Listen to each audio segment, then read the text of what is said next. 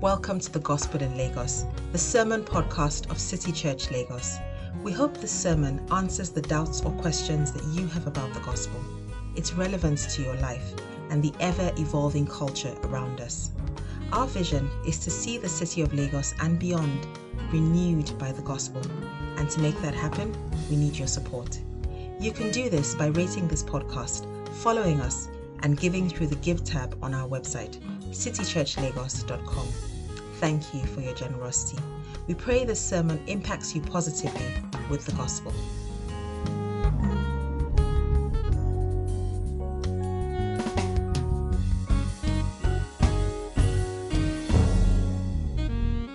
Good morning, church. At the end of the reading, please, I would say, this is the word of the Lord. Kindly respond by saying, thanks be to God. Ezra chapter 8, verse 15. I assembled them at the canal that flowed towards Ahava, and we camped there 3 days. When I checked among the people and the priests, I saw no Levites there. So I summoned Eleazar, Ariel, Shemaiah, Elnathan, Jarib, Elnathan, Nathan, Zechariah, and Meshullam, who were leaders, and Joiarib and Elnathan, who were men of learning. And I ordered them to go to Iddo, the leader in Casiphia. I told them what to say to Iddo and his fellow Levites, the temple servants in Casiphia, so that they may bring attendance to us from the house of our God.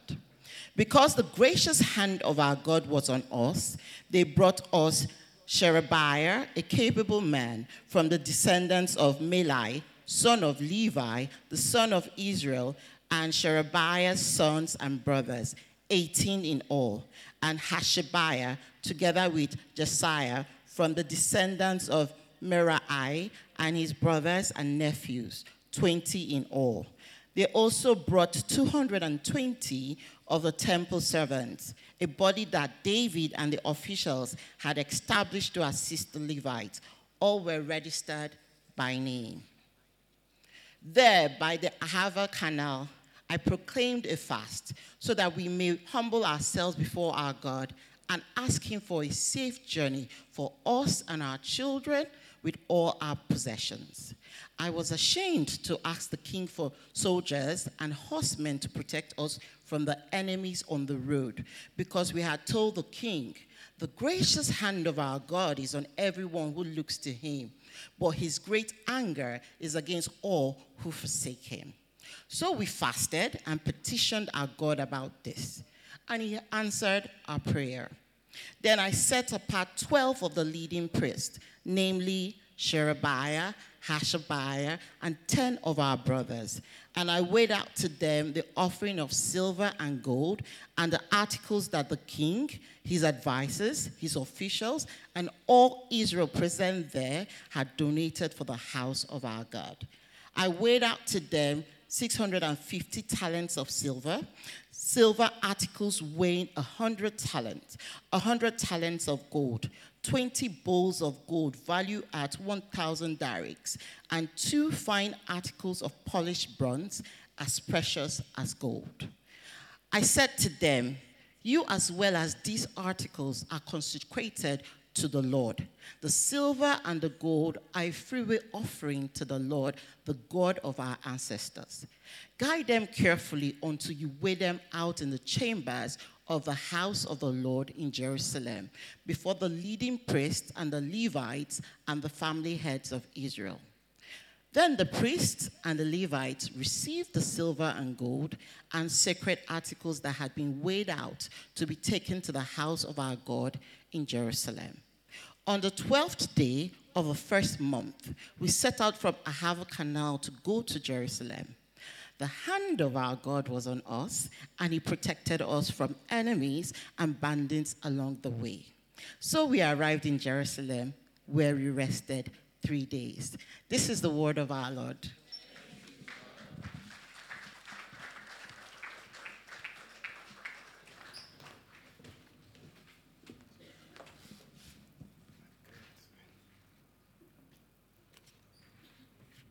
Good morning, everyone. Can you hear me? Happy Independence Day, everybody. Good to see that a number of us are wearing green. And I think it's very appropriate today more than ever to pray for our country. We should be praying for Nigeria, but today more than ever, we should pray for our country. And so let's just close our eyes as we pray. It's a prayer that we all know. O God of creation, direct our noble cause. Guide our leaders right. Help our youth the truth to know. I cannot remember. In love and, is that love and honesty? No, I cannot remember. In love and honesty to grow and living just and true. Great lofty heights attain to build a nation where peace. This is how we disgrace ourselves. I need to write it down for second service. So, good morning, everybody. We are continuing our series on the book of Ezra. It's titled The Gracious Turnaround. And today we are going to be in Ezra chapter 8. And 2 weeks ago, Emmanuel showed us in Ezra chapter 7, from verse 1 to 10, how the Persian king Artaxerxes commissioned Ezra to return to Jerusalem with all the Jews who were willing and work towards the restoration of the worship of God in Judah.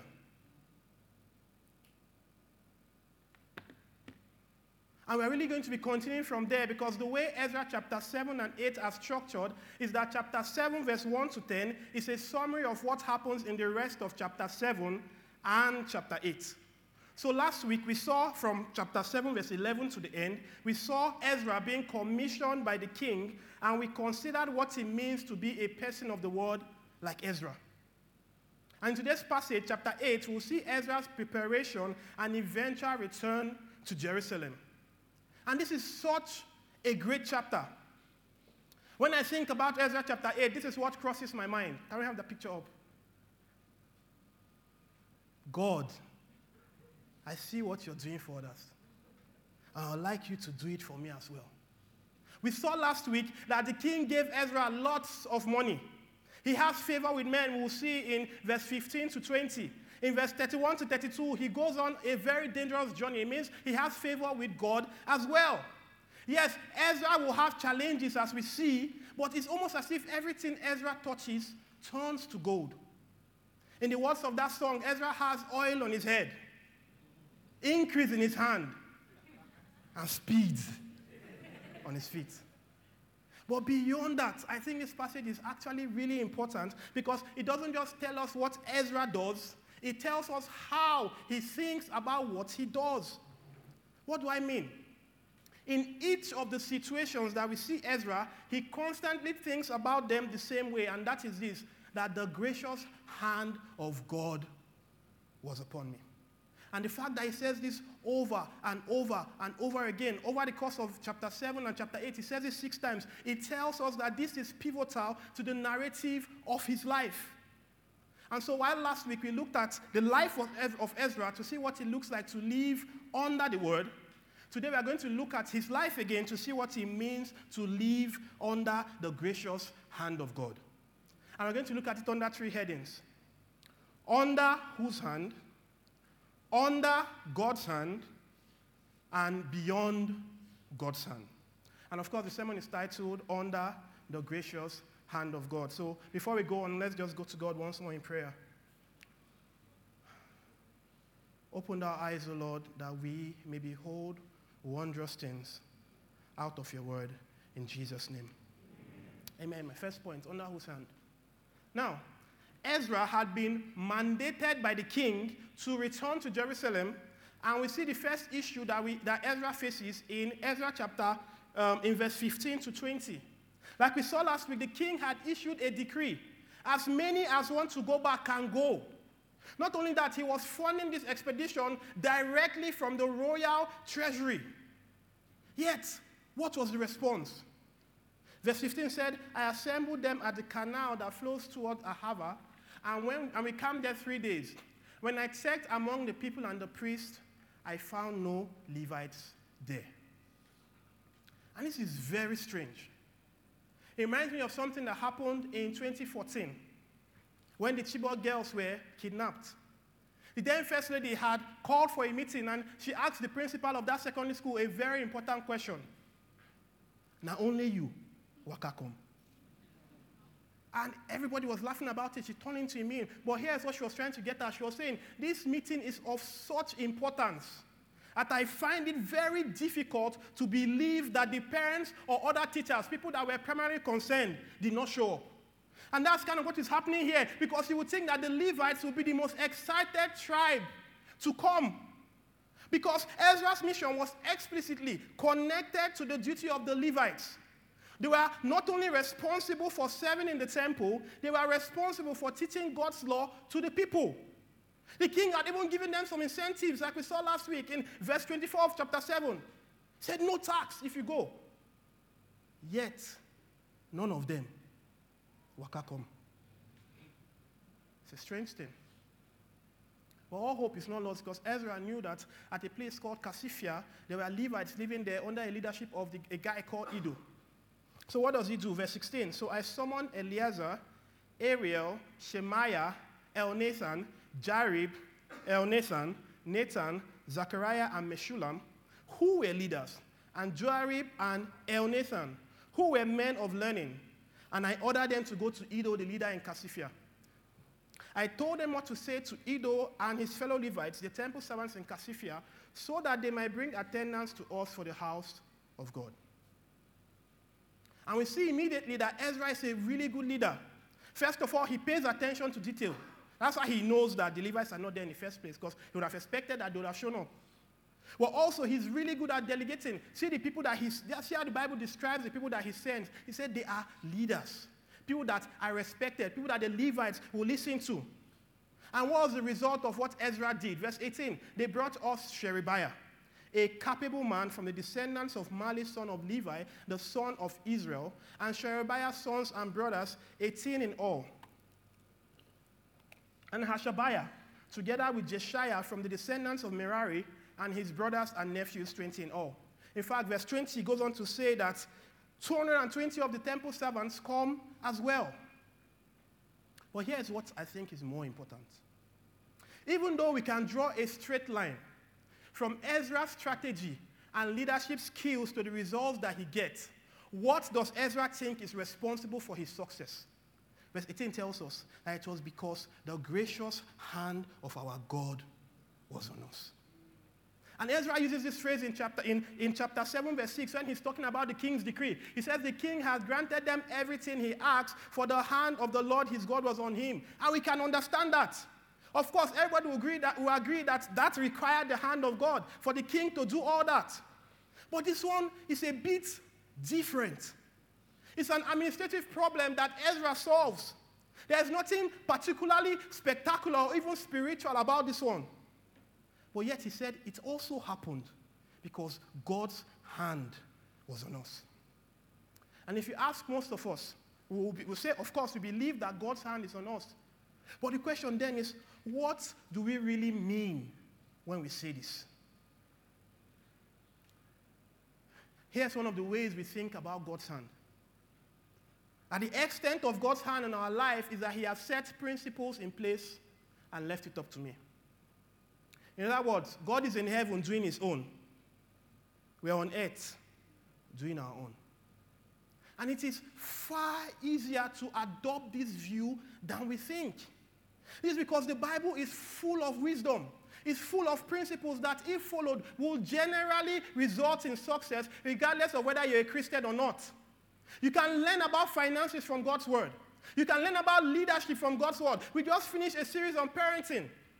And there's a real danger that we can then begin to relate to God in solely pragmatic terms, in a way that is devoid of relationship. Maybe we'll do something that is slightly better. What do I mean? We can stop at Ezra 7. We'll say, I accept that God takes care of the big things. Where I need the king's decree, where I need policies to change, God does that. But when it comes to chapter 8, talking to the Levites, our daily life, the nitty-gritty, God is far, far away, and you run your life as you see fit. There's a term for this. It's called functional atheism. Professing God with our mouths, but living our day-to-day life as if he doesn't exist. According to an author, Dr. Bobby Conway, here are some signs that you might be a functional atheist. I'm just going to say 5 of them. You may be a functional atheist if you only turn to God when life gets difficult. You may be a functional atheist if you only consult God for, you don't consult God for various levels of decision making. If your prayer life is non-existent or it is heartless and rote. If you seldom think about God nor desire to know him better, you might be a functional atheist. If you make your own rules for life and minimize what God has to say, you might be a functional atheist. Have I just described you? Is this how you have been living your life? God is in heaven doing his own. We are on earth doing our own. But Ezra is not like this. He sees God at work in everything going on in his life. If you look at this passage, it's deliberately crafted for us to think about the Exodus. And if you look at it, there are many similarities between Moses' Exodus and what is happening in Ezra chapter 8. In both situations, can we have the table up? There was a pagan king. Both of them, Israel was in a foreign land. In both of them, they were led by a descendant of Levi, Moses on the one hand and Ezra in this time. In both of them, there are 12 tribes and 12 families that left the foreign land. And when they left, the Israelites were gifted with silver and gold as they left that foreign land. But there's something else that the Bible also says about Moses' Exodus.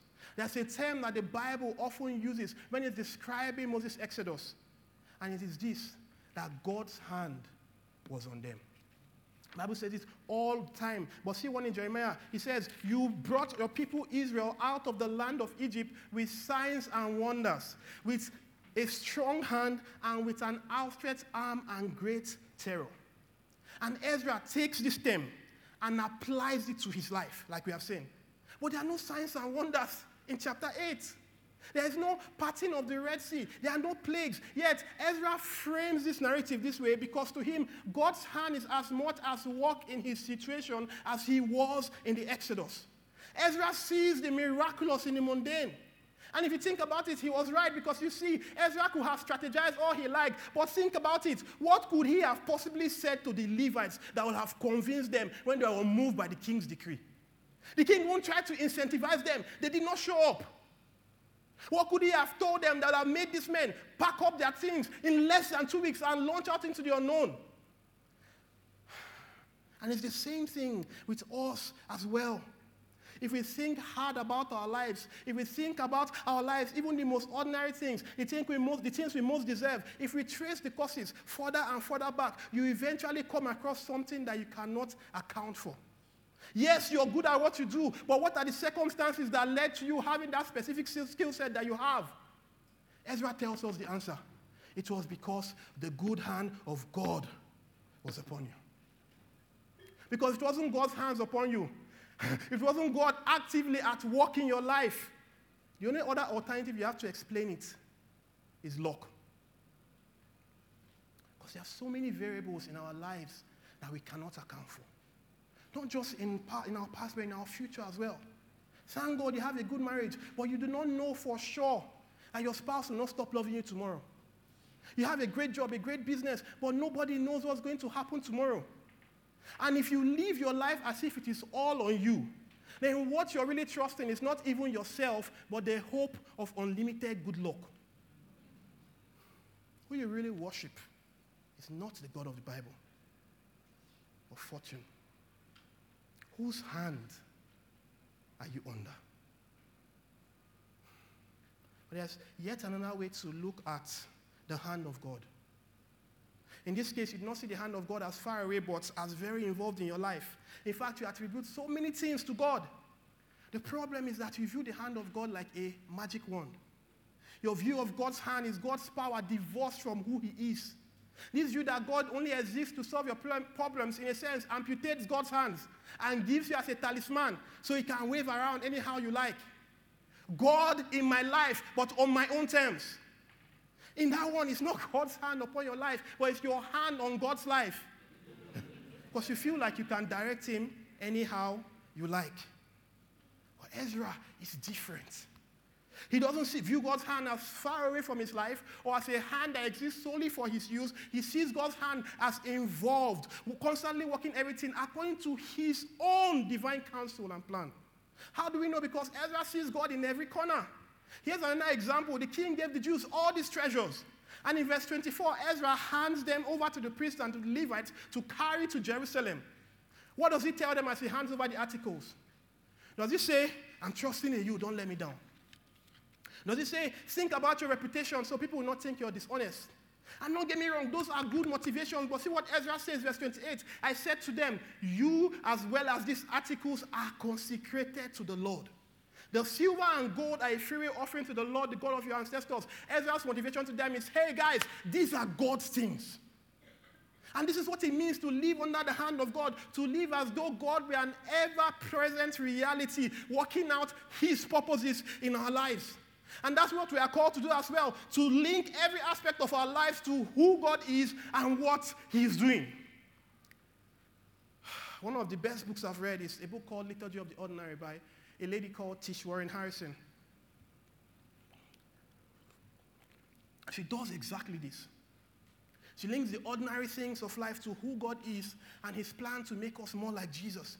She links waking up to baptism. Eating leftovers to days when the service is forgettable and the sermon is somewhat boring. She links sitting in traffic, Lagosians, to waiting for Christ's return. When she loses her keys, she's reminded that God searches more earnestly for me than I do for my keys. He is zealous to find his people and make them whole. I love this one. She links drinking coffee to enjoying God's good gifts. After pointing out that coffee was invented by Christian monks, she says, coffee is born of extravagance. An extravagant God who formed an extravagant people, who formed a craft out of the pleasures of roasted beans and frothed milk. And of course, she says that tea is as a result of the fall. No, she doesn't say that. She says that when she's drinking hot tea, she is smelling, seeing, feeling, and tasting that God is good. Her point is this: the small daily moments of our lives are sacramental. Not that they are sacraments in themselves, but that God meets us in and through the earthly material world in which we dwell. The call to realize that God's hand on your life is the same call to Moses on Mount Sinai in Exodus chapter 3. Remove your shoes, for you are standing on holy ground. Why was he holy? Because God was present there. What will our lives look like? Our work, our relationships, our marriage, our singleness, our friendship, our parenting look like if we realize that they were holy ground. If we're aware that God was present there. I'll tell you what it will look like. We'll be people that were full of gratitude, full of joy, full of hope. In one word, we'll be worshipers. But it requires us to pay attention. Like Moses in Exodus chapter 3, verse 3, he said, I will turn aside and see this great sight while the bush is not burnt. When you wake up, before you press your phone, pause and turn aside. Hear what God has to say. Like we saw last week, take his word in your heart and think about it as you go on your day. And what happens is that as you begin to meditate on God's word, you begin to notice what God is doing all around you. See how Psalm 19 verse 8 puts it. It says, the commandment of God is pure. What does it do? It enlightens the eyes. Do you see? Living under the hand of God and living under the word of God are intricately linked. But it requires us to turn aside. And of course, it's not easy. But here's something we can do. First of all, after you read God's word, write down what you learn. If you don't write it, you will not remember. Whatever app you want to use, you want to write it physically, write it down. Then set alarms throughout the day so you can pause and reflect on what you read. What happens is similar to what happens when you want to buy a particular car. What happens is that you start seeing the car everywhere. Everywhere. People did not run and go and buy that car yesterday. You see, it's that you're now becoming attuned to that car. And that's what happens as we keep meditating on the word of God. At the end of the day, turn aside again. Pause and reflect. Ask yourself, where have I seen God at work? Where have I ignored God? Ask him to help you become more aware of his presence. And yes, turning aside is going to take time. And this means that you have less time for Instagram and TikTok and Netflix. But you also see that something is beginning to change in you. Now you're becoming less anxious. You're becoming more thankful. You're becoming more and more like Jesus. But that's not all. There are two things we see in the text that happen when we realize that we live under the hand of God. We become people of faith, and we become people of prayer. My second point, under God's hand. Verse 22 says, I was ashamed to ask the king for soldiers and horsemen to protect us from enemies on the road, because we are told the king, the gracious hand of our God is on everyone who looks to him, but his great anger is against all who forsake him. And so we fasted and petitioned our God about this, and he answered our prayer. Now, the Bible doesn't really comment on whether this is a wise decision or not. And I think it's on purpose. I think what you are supposed to focus on is the faith of Ezra and the logic of it. What we are supposed to focus on is the faith of Ezra and how he comes about this faith. And by faith, I don't mean refusing to take your drugs or refusing to go for surgery. I don't mean refusing to do insurance. And people that work in insurance will tell you that their biggest competitor in Nigeria is not other insurance companies. Their biggest competitor is the blood of Jesus. That's not what we are talking about here. What I'm saying is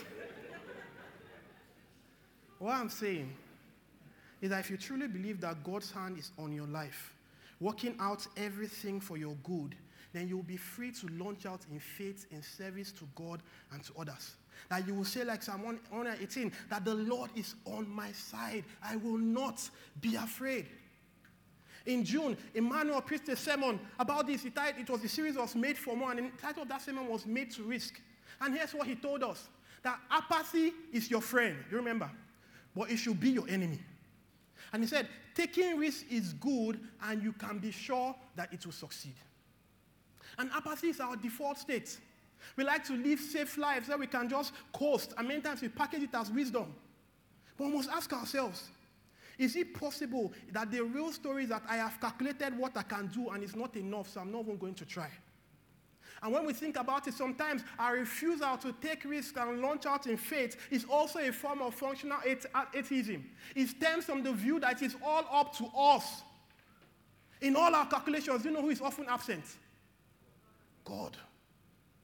At the end of the day, the shameful truth is that many times we often do not take risks because there's a lack of trust in God. And see how Ezra refers to God's activity on his life.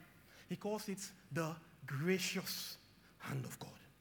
It's this idea that God is not only powerful, but that he is also good. That he is favorably disposed to us. That God is for you. And it's by trusting in his gracious care that we are free to face the unknown. And author Sky Jetani tells the story of the theologian Henry Nouwen, Henry Nouwen went to a circus. And at the circus, he began to watch trapeze artists perform.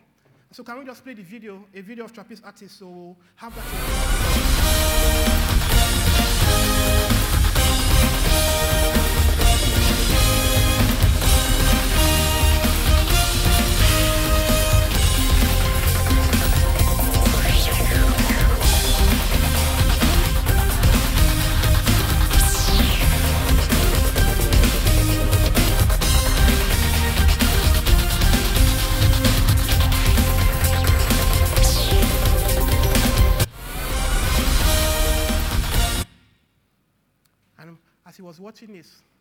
As he was watching this, he began to think about what it means to trust God. And here's what he said. If we are to take risks, to be free in the air, we have to know that there is a catcher. We have to know that when we come down from it all, we are going to be caught, that we are going to be safe. And he says, trust the catcher. And the specifics of our lives may be different. You know the specific ways that God has been prompting you to take a leap of faith. Maybe God is calling you to risk failure and start a business so you can be a channel of blessing. Maybe God is calling you to risk see finish and mentor young people so that they can make better decisions. Maybe God is convicting somebody there. Maybe God is calling you to risk judgment and confide in someone about the sin that is dragging you down so you can get the help you need. Maybe God is calling you to risk loneliness and leave that relationship that you know is not godly, even though you don't know whether you'll find somebody else. Maybe God is calling you to put your faith in Christ and become a Christian, even though you don't know what the future holds for you. Here's God's word to you. Trust in the gracious hand of God. Trust the catcher. And I probably need to hear this more than everybody here because I want to have all the answers. I'm like a Gideon Pro Max. Remember Gideon in Judges chapter 6? He kept asking God for reassurance after reassurance after reassurance. I think Spirit lead me where my trust is without borders, but I'm not sure I really mean it. I don't want God to carry me to where I don't know. And if you're like me, it would do us well to remember what Emmanuel told us. That our faith has never been about the certainty of our outcomes. It has always been about the character of God.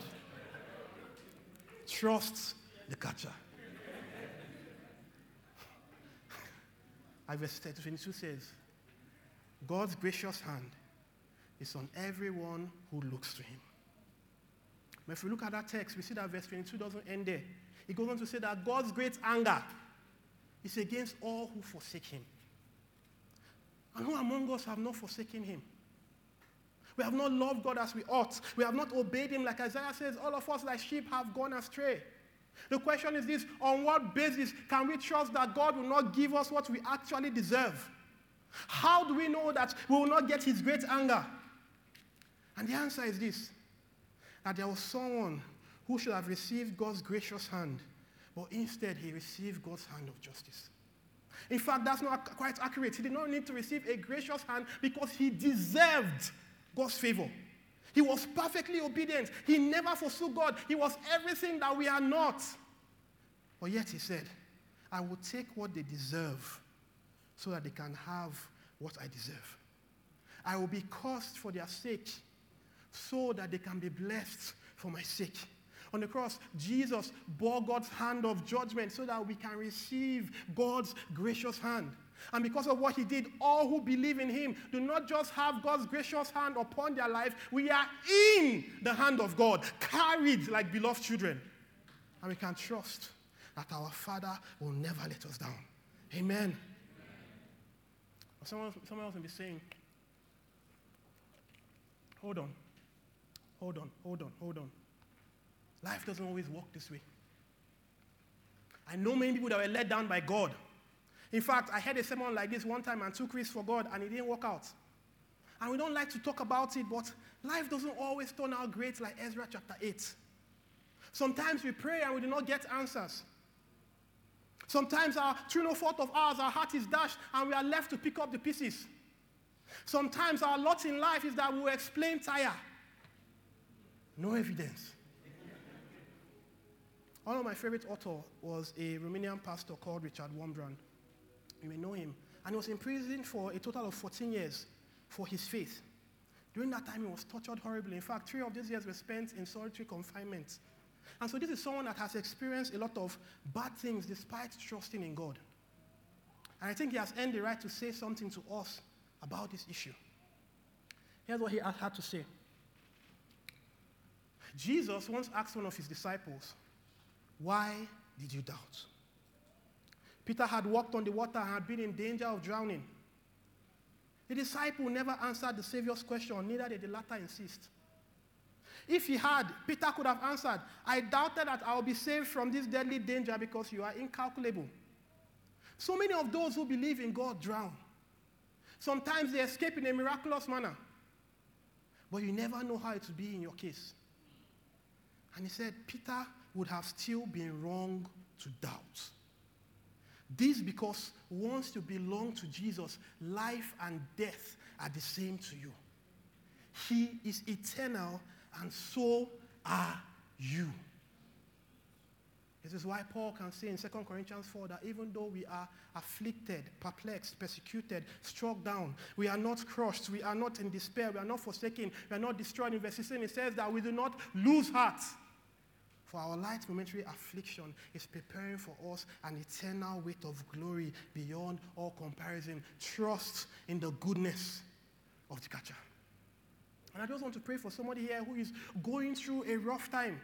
Maybe you're in the state of Paul, but you are crushed, you are afflicted, you are persecuted, you feel struck down. God's peace will flood your heart today. God will give you joy in the midst of your chaos. God will give you a peace that passes understanding and a hope that nothing in this life, no circumstances can shake in the name of Jesus. Amen. Trust the catcher. People who live under the hand of God are full of faith. But the second thing we see is that they are people of prayer. Verse 21 says, thereby the Hava canal I proclaim the fast, so that we might humble ourselves before our God and ask him for a safe journey for us and our children with all our possessions. And this is such a good test, that if you truly believe your life proceeds from God, then you become a person of prayer. And of course, you say, yes, of course, Ezra had to pray now. Do you see what was going on in his life? He was traveling with a lot of treasure. There were women and children in the entourage. The road was full of unknown gunmen. Ezra was in a dire situation. Of course, yes, I agree. But the question then is this. Is there any time when we are not in a dire situation? Short story.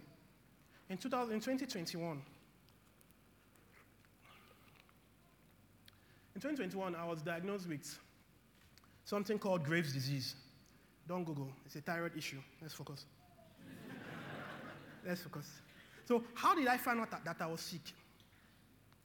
I'd injured myself. I was exercising. I injured myself, and I had to go to the hospital. And they were taking my vitals, and it turned out my blood pressure was really high.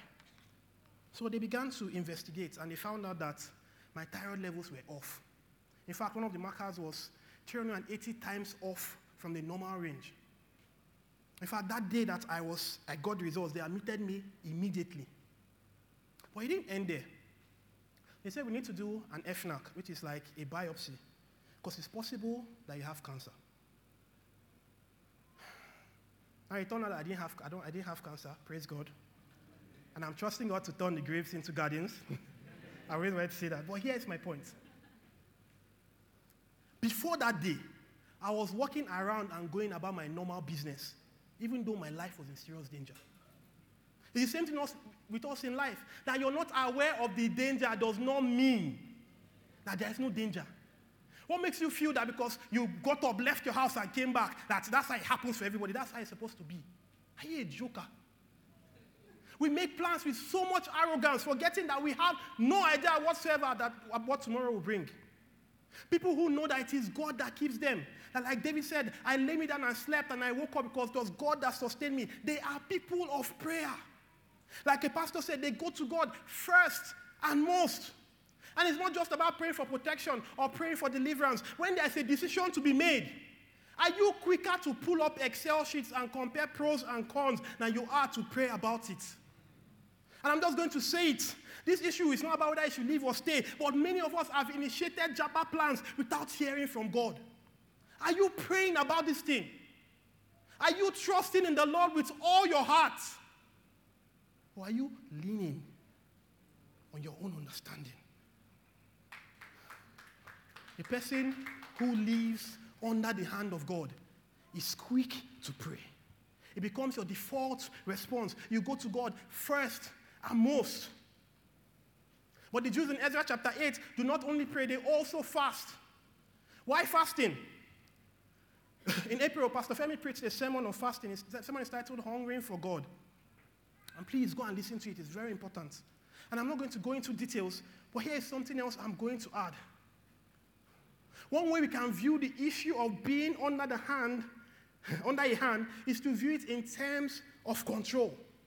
And we can grossly underestimate how much we are under the control of food. Meal times are the rhythms that drive our lives. And yes, part of the reason is because we need food to survive. But is it really normal that if there's a program in church and they don't promise you food, you're not sure whether you attend? Is it normal that it's almost a taboo to talk about gluttony from the pulpit? We can talk about fornication, talk about laziness, but to say, guys, people are eating too much. Everybody's afraid to talk about it. Is it normal that food is our great consolation and we use the thought of lunch or dinner to get us through the workday? It's almost time for food. Let me just manage. It's almost time for food. You know what it sounds like? It sounds like even though we are Christians, the hand of food is a far greater reality in our lives than God is. I know what the Bible calls that. Idolatry. Fasting is a way to push back against this and say, man does not live by bread alone, but by every word that proceeds out of the mouth of God. Fasting is a way to disconnect us from the hands that we are under and bring us under the hand of God. Fasting is saying, I am going to disrupt the rhythm of food in my life so I can more fully experience the rhythms of grace. Do you want to live under the hand of God? Become a person whose life is characterized by fasting and prayer. Go to God first and most. And guess what? God answers prayers. Verse 23 says, so we fasted and petitioned our God about this, and he answered our prayers. We are not wasting time calling on God. He tells us to call on him in the day of trouble, and he will deliver us. God answers prayers. And I pray for somebody here that it will be your testimony that you sought the Lord, and he answered you and delivered you from all your fears. It doesn't end here. Because there's a way we can talk about prayer. As it ends with us looking at the hand of God like a divine vending machine, as a means to an end. And that leads me to my final point. Beyond the hand of God.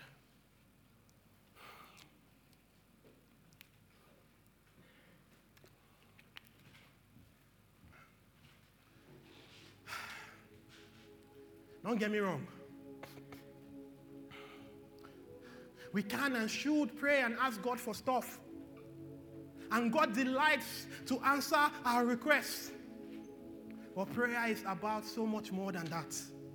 Prayer is an invitation to meet with God, to get to know him, to learn to delight in him.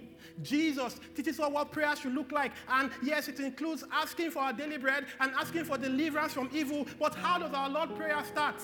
Our Father, who art in heaven, hallowed be your name. Prayer is first and foremost about relationship.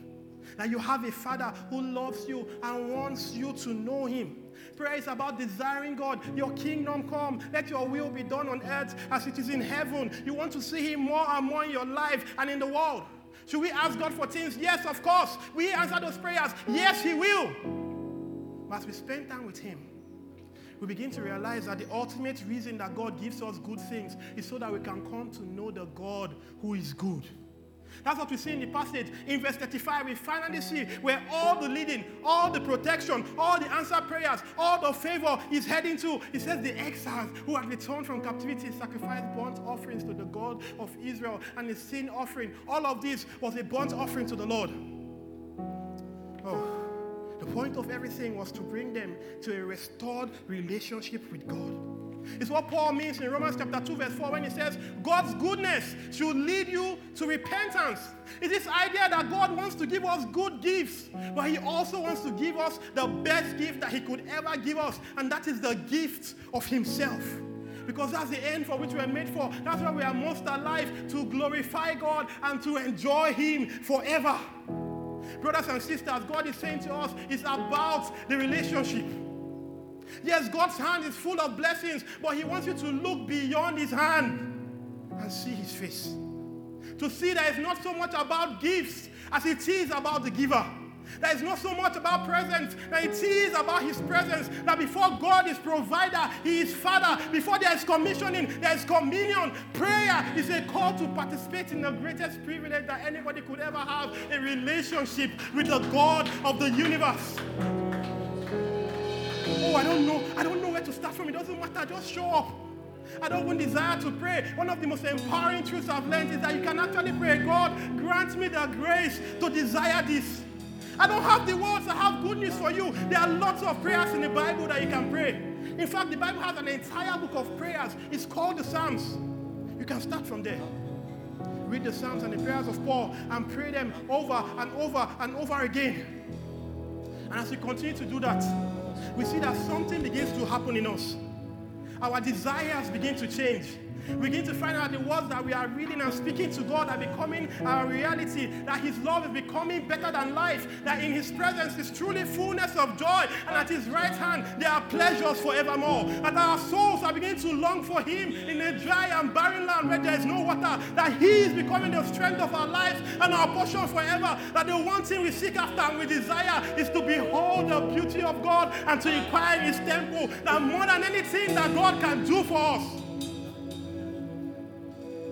what we really want is more of Him. Brothers and sisters, the good hand of our God has always been on us. There's never been in doubt. But the question is this: are you going to look beyond His hand and see His face? Thanks for listening. If you found this sermon helpful, we hope you join us in the mission of renewing Lagos with the gospel by sharing it, rating this podcast, and following us. These actions help us reach more people with the gospel. You can also connect with us on various social media platforms via the handle @City Church